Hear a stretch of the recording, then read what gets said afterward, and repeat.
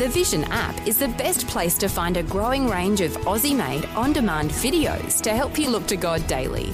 Be challenged by a series of apologetic interviews produced by Creation Ministries International, and inspired by Helping Hands, which showcases people and organisations who make the world a better place. There are new videos being added every week in the free Vision Christian Media app. Just tap the Watch tab to see the growing selection. If you don't already have the app on your smartphone or tablet, download it now from vision.org.au/app. Vision.org.au/app. Vision. Vision 180. Live different.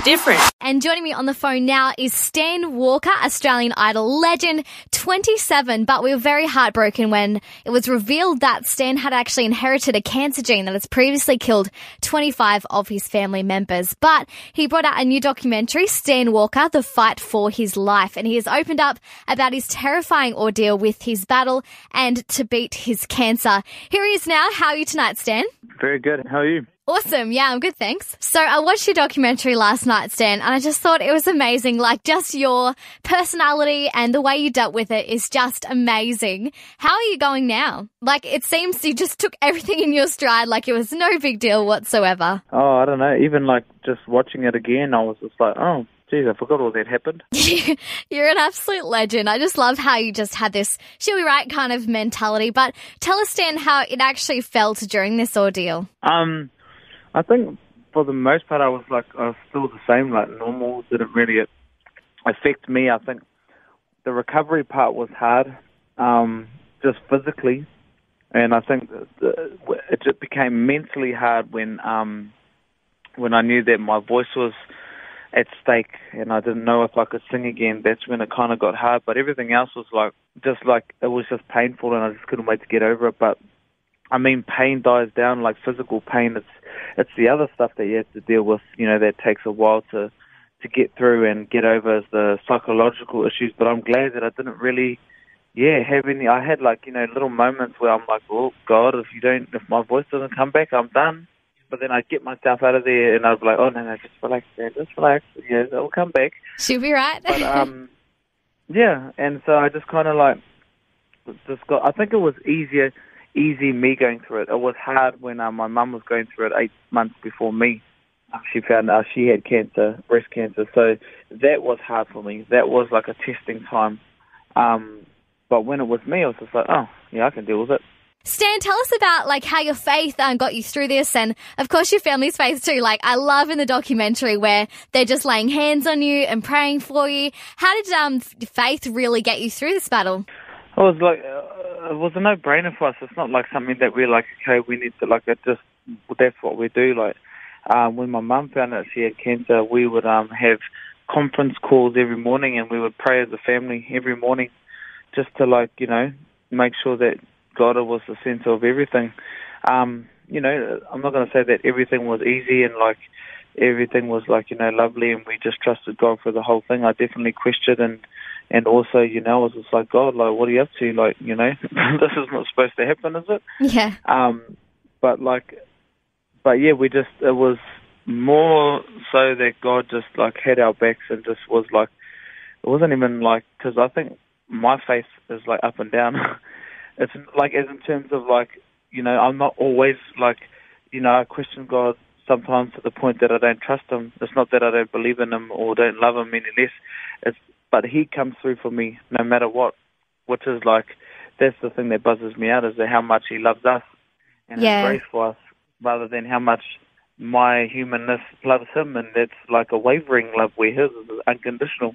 Yeah, that's so true, because there's this comfort that knowing that God is there, but also I guess the uncertainty of it all. You could lose your voice if you had this surgery, which you did, and I'm so glad that you didn't, because that would be terrible. But so many massive risks, because unfortunately we know that your father didn't make it when he had stomach cancer, and so massive risks involved in all of this. Yeah, definitely. It was something that I dreaded. I was just oh my gosh, I had to be patient. I think my biggest problem and issue through the whole thing was that I wasn't patient. And even still now, I don't, I try and move too fast, and I'm moving ahead of my body, because my mind's already there, and I'm trying to race ahead, but my body can't keep up. So, that's a frustrating thing for me. And so, I wanted my voice to come back when I wanted it to come back, and it wasn't. And, it's kind of not even all there yet. I have times where I sing better than I used to, but then there's still parts of my voice that hasn't come through yet that I'm waiting on, and maybe it's not going to come back, and maybe I'll just be better and stronger before. But, I want things to happen now, so that's, it's quite hard. And that was one thing that I was kind of struggling with.